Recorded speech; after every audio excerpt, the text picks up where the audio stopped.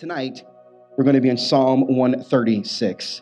I don't know about you, but I absolutely love this time of year, and praise God, it's finally cool in the state of Florida. And for those of you who are Floridians, anybody in the room that you've grown up, you were born and raised here in Florida? Come on, make some noise in the house. That's you. All right, good stuff. There's usually a lot of folks in the state of Florida that are from other places, like me. I'm from the great state of Ohio, but I love living in the state of Florida. But around this time of the year, especially when it's cool outside, this is the time when all the Floridians bring out, like, that one sweater that they own, and that scarf. You're not even quite sure how to wear it, but you put it on anyway, I love this time of year. I love the month of November. And during this month alone, I don't necessarily think in words. I think in pictures. You think, Jay, that's kind of weird. I don't care. You say, what pictures come to your mind? Do you really want to know? I'll tell you. The pictures that come to my mind during this time of the month is turkey. Anybody looking forward to some good turkey next week? I know I am, yes. Maybe more of a ham person. Maybe you don't like meat. Okay, that's cool. I'm looking forward to the pictures that come to my mind is turkey and mac and cheese. And in my family, I grew up with a particular kind of mac and cheese. It was Patti LaBelle mac and cheese. Which basically meant if you didn't have diabetes, you were going to get it after you eat it. Because there's all kinds of cheeses that go in it, and I'm just like, I'm going to die anyway, so go ahead and put the cheese on there, Stuffing, and maybe you come from a family when it comes to dessert. Any pumpkin pie lovers here in the house? Pumpkin pie lovers? Yeah, that's you. For me and my family, we love sweet potato pie. Yes, indeed. Yeah. And so, those are the pictures that come to my mind, okay? But if there is one word that comes to my mind in the month of November, I think about, it is the word Thanksgiving. Thanksgiving. I actually love how this word is defined. In the Webster's Dictionary, the word Thanksgiving is defined this way: the expression of gratitude, especially to God. If there is one person who deserves our gratitude, our thanksgiving, his name is God. My pastor growing up, he used to say this. He said, man, if I had 10,000 tongues, I could not thank God or praise him enough because he is just that good. And he is just that good. For those of you who are in the room tonight, who have a personal relationship with Jesus Christ, you know he's good. There's many of you who are in the room, who you are today, if not the same person you were maybe a couple of weeks ago or a couple of months ago or several years ago. Because when he comes into your life, he does not leave you the same. Oh, he will meet you as you are, but he will not leave you as you are. Scripture says that, for those who are in Christ, he makes you a brand new creation. I'm so grateful for that. Tonight, as we are going to be jumping into Psalm 136, just for a couple of moments here tonight, let me just tell you a couple of things. We don't really know who wrote this psalm, but we do know it was sung in Solomon's temple. You say, Jay, where do you get that from? Well, actually, if you just write these books down, 2 Chronicles chapter 7, you can reference that later. You'll notice there it talks about this particular psalm that was sung in Solomon's temple. It was sung by the armies of Jehoshaphat when they sang themselves into victory in the wilderness of Tekoa. It was a song that was filled with praise, yes, and with thanksgiving. The way this song was sang then would have been known as an antiphonal choir. Do we have any musicians in the room? Come on, make some noise, raise your hand in the room. Yeah. I see you say, whoop, whoop, whoop. I saw you. Antiphonal choir. You say, Jay, what in the world is an antiphonal choir? I'm glad you asked. It's one choir that splits into two different parts. And maybe you have seen this before where you have a big choir. Kind of like a call and response where one part of the choir, maybe they're saying, God is good. And the other part of the choir will respond, all the time. Hopefully they sound better than that. But tonight for this devotional, as we walk through Psalm 136, I want you to imagine, okay, that you are in Sister Act, okay, for a moment. You ever seen that movie before? We all got our choir robes on. And as we walk through this passage of scripture, I'm going to make it very easy on you, okay? The one statement that you are going to say is this: his love endures forever, okay? his love endures forever. So I want you to try it. Ready? Say, his love endures forever. Now I want you to say it like you mean it, okay? Like you believe it, all right? Say it again. His love endures forever. Okay, we're going to do it one more again. You ready? Say it again. His love endures forever. You got it. So I'll read a portion, and when I pause, it's going to be your time to respond, okay, with his love endures forever. The psalmist comes out of the gate and he says, give thanks, the verses will be on the screen, give thanks to the Lord, for he is good. Okay, you say it. His love endures forever. Give thanks to the God of gods. His love endures forever. Give thanks to the Lord of lords. His love endures forever. Y'all sound good. To him who alone does great wonders. His love endures forever. Who by his understanding made the heavens. His love who spread out the earth upon the waters, who made the great lights, the sun to govern the day, the moon and the stars to govern the night. To him who struck down the firstborn of Egypt. Now listen, this thing should be building, okay? So you should be, by the time we get to the end of this, you should be like jumping out of your seat, okay? So you need to be building, okay, with that phrase. His love endures forever, all right? Okay. And brought Israel out from among them. His love endures Here we go. Forever. With a mighty hand and an outstretched arm. His love endures forever. There we go. To him who divided the Red Sea asunder. His love endures forever. And brought Israel through the midst of it. His love endures forever. Oh, here we go. But swept Pharaoh and his army into the Red Sea. His love endures forever. To him who led his people through the wilderness. His love endures forever. To him who struck down great kings. His love endures forever. And killed mighty kings. His love endures Sihon, king of the Amorites. His love endures forever. And Og, king of Bashan. His love endures forever. And gave their land as an inheritance. His love endures forever. An inheritance to his servant Israel. His love endures forever. I love this part. He remembered us in our lowest state. His love endures forever. And freed us from our enemies. His love endures forever. Oh, we're almost to the end. He gives food to every creature. His love endures forever. Y'all looking forward to that part. To the food part. Give thanks to the God of heaven. Come on. His love endures forever. Somebody say amen in the house. Amen. For his love that endures forever. The psalmist, he comes right out of the gate in verse 1 and he says, give thanks. Give thanks. It is this active, plural, imperative now. Another way of saying that is he's saying, let us all give thanks. Give thanks to who? Well, the psalmist, I don't want you to miss this. He uses 3 primary Old Testament names for God. Actually, if you have your Bibles open, you'll be able to see that there. We can put it on the screen here. In verse 1, he says in verse 1 of this chapter, give thanks to the Lord. Now, don't miss this. Lord is all capitalized there. You see that? Give thanks to the Lord. L-O-R-D, capitalized. And the Hebrew name there is Jehovah, meaning the great I am. He's saying, give thanks. Let us all give thanks, man, to the Lord, Jehovah, the great I am. Then he uses this phrase. He says, the God of gods. In verse 2, the God, capital G, of gods, lowercase g, Elohim, the supreme one. In verse 3, he says, give thanks to the Lord of lords. Now, what do you notice is different about the first Lord that's there in verse 3? It's one capital there, the L, Lord of lords. Another way of saying this, give thanks, he's saying the Lord of lords to Adonai, our master. The psalmist, he comes out of the gate and he says, let us all give thanks to Jehovah, the great I am. Let us all give thanks to God of gods, Elohim, the supreme one. Let us all give thanks to the Lord of lords, Adonai, master.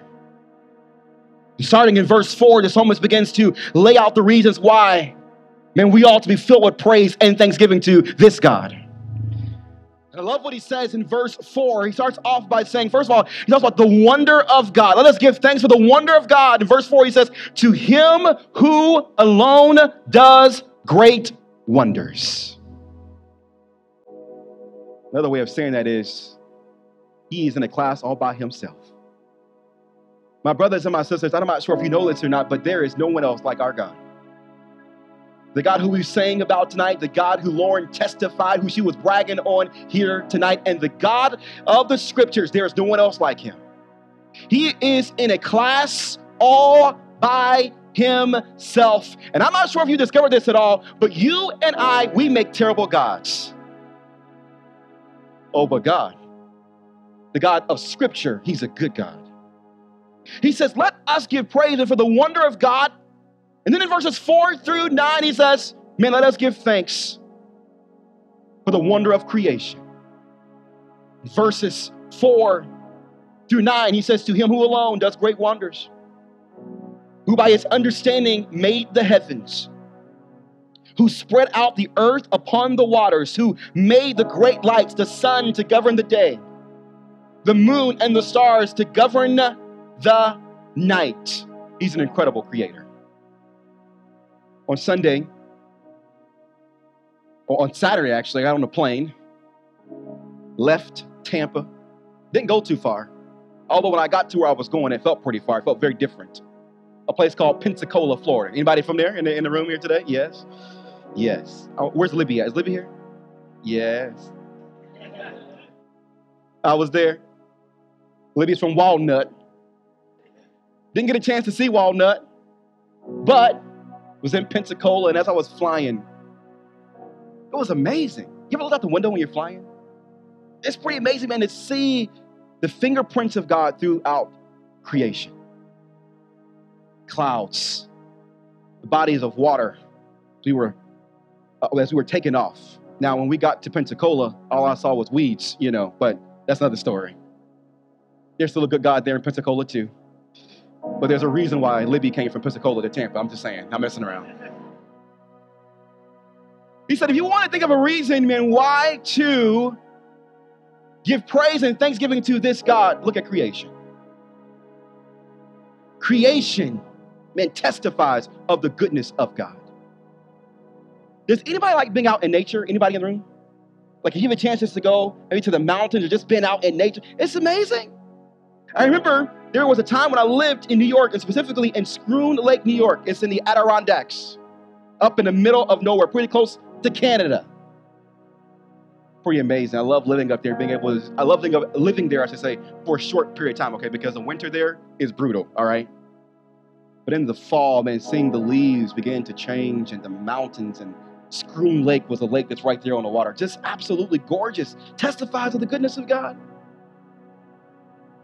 Genesis 1:1 says, in the beginning, God, he created the heavens and the earth. Now, the earth was formless and empty, and darkness, scripture says, was over the surface of the deep, and the Spirit of God was hovering over the waters.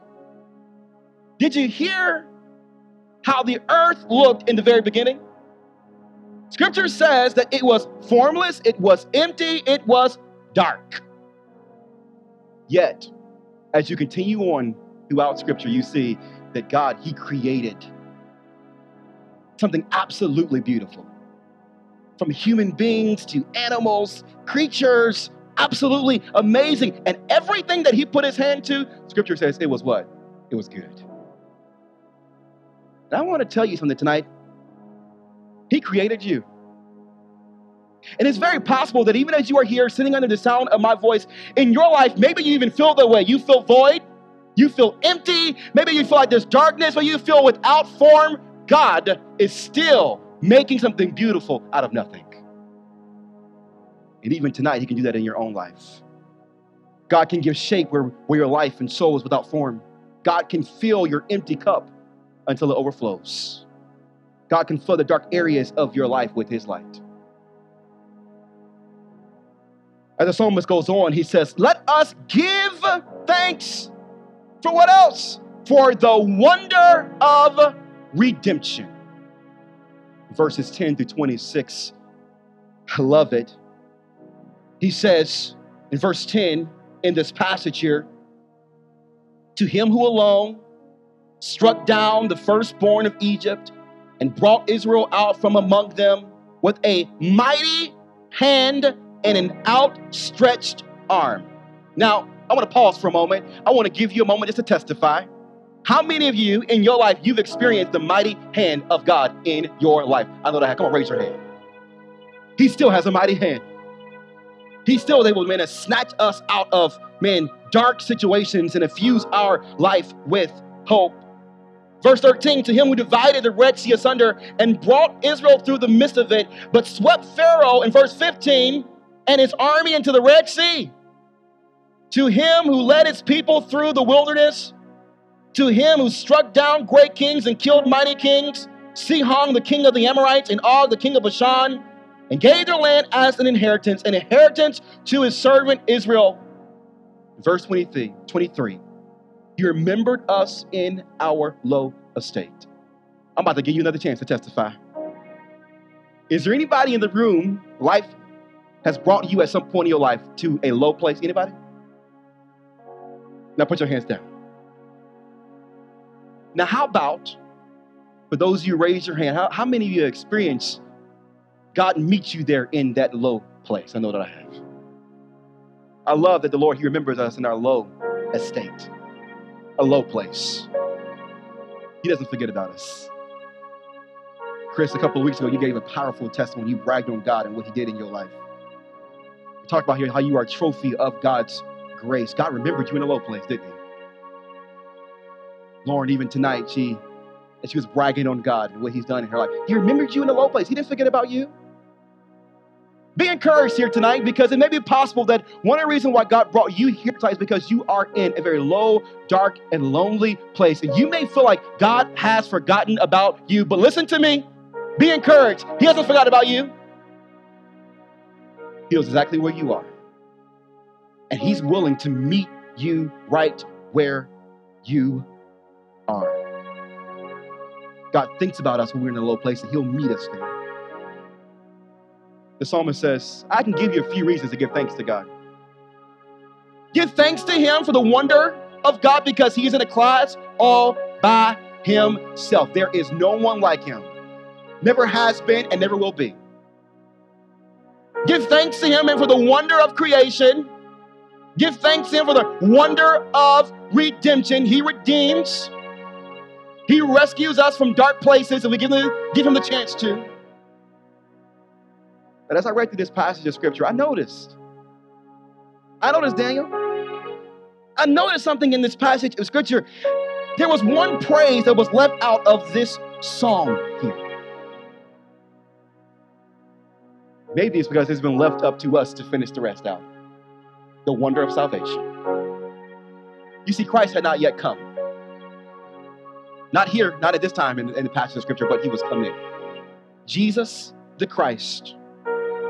Let me remind you, or for some of you, maybe you need to hear it for the first time, that God's original design of the world, it was perfect. There was no need to lock your doors at night, put on the alarm system, have cameras. Nah, it was good. He was a great designer. And so was the relationship between God and man. It was not interrupted. It was perfect. Can you imagine that?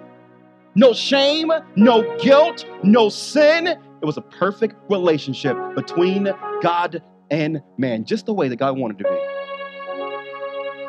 But sin entered the world, according to Scripture. In Genesis chapter 3, sin enters into the world, and wherever sin is, there is brokenness and there is death. Not only physical death, like emotional death, relational death. Oh, there was death that entered into the world because of one man's sin, according to the scriptures. Disobedience had shattered the picture, that perfect picture between God and man, and it interrupted this perfect relationship that God had with man and man had with God. The Christ, Jesus the Christ, he came. Oh, did he come? 2,000 years ago, he came. to win humanity back one person at a time. Praise God. Somebody say praise God in the house. Scripture says, man, that he was 100% God and 100% man. Oh, he came. He came and he preached the gospel, and then people were, man, being liberated and lives were being changed. But there were some haters. Have you ever met some haters before in your life? I know I have. There was some haters that did not like Jesus. And they schemed and they said, man, we need to kill this dude. But it was all a part of God's plan. They got a hold of him one night, according to the scriptures, and they made him go from one place of judgment to another place of judgment. They made him carry a wooden cross, according to the scriptures, 650 yards up to Calvary's mountain. He was bloody, he was bruised, he was beaten. Crown of thorns were placed on his head. Those who knew Jesus couldn't even recognize him because he was beaten so badly. But he went through all of that for you and for me. Scripture says that he died. He died on that Friday. According to the scriptures, he was placed in a tomb. Those who loved Jesus, they wept and they mourned, but it was all a part of God's plan. He wasn't going to stay in that tomb for too long. It was a borrowed tomb. And according to the scriptures, 3 days later, Jesus, he rose with all power and authority in his hand. He is alive. Amen? Amen. And yes, even today, if you were to go back, man, from what I understand, back to that tomb, it would be an empty tomb there. You're not going to find Jesus there. There is an empty tomb, but an occupied throne. And Jesus, he's there. He has come to win us back. He's already done the hard part by giving up his life. And by the way, he voluntarily laid down his life. No one made him do that. I love what scripture says, by the way, in 1 Corinthians chapter 15, verse 3 to 4, it says, Christ died for our sins according to the scriptures. He was buried and he was raised on the 3rd day according to the scriptures. And he is alive today, offering life to anyone who will receive it. That includes you. One of the passions of our heart of this ministry is we are passionate about making Christ's name known. We are passionate, man, to see those who are far away from Christ come close and step into a relationship with him. And even tonight, you say, Jay, you don't know me. You don't know the places I've been, the things I've thought about, the things I've done with my hands, the things I've seen with my eyes. I am a sinner. There's no way a holy and a righteous God would love me. Oh, he came for those who are sick. He came for the sinner. He came just for you. He died for you. He resurrected from the grave for you. And all you have to do this Thanksgiving season is admit to God that you are a sinner. And believe that when he died for you, and call on him through prayer and ask him to save you. He'll do it tonight. Oh, the psalmist, he says, give thanks.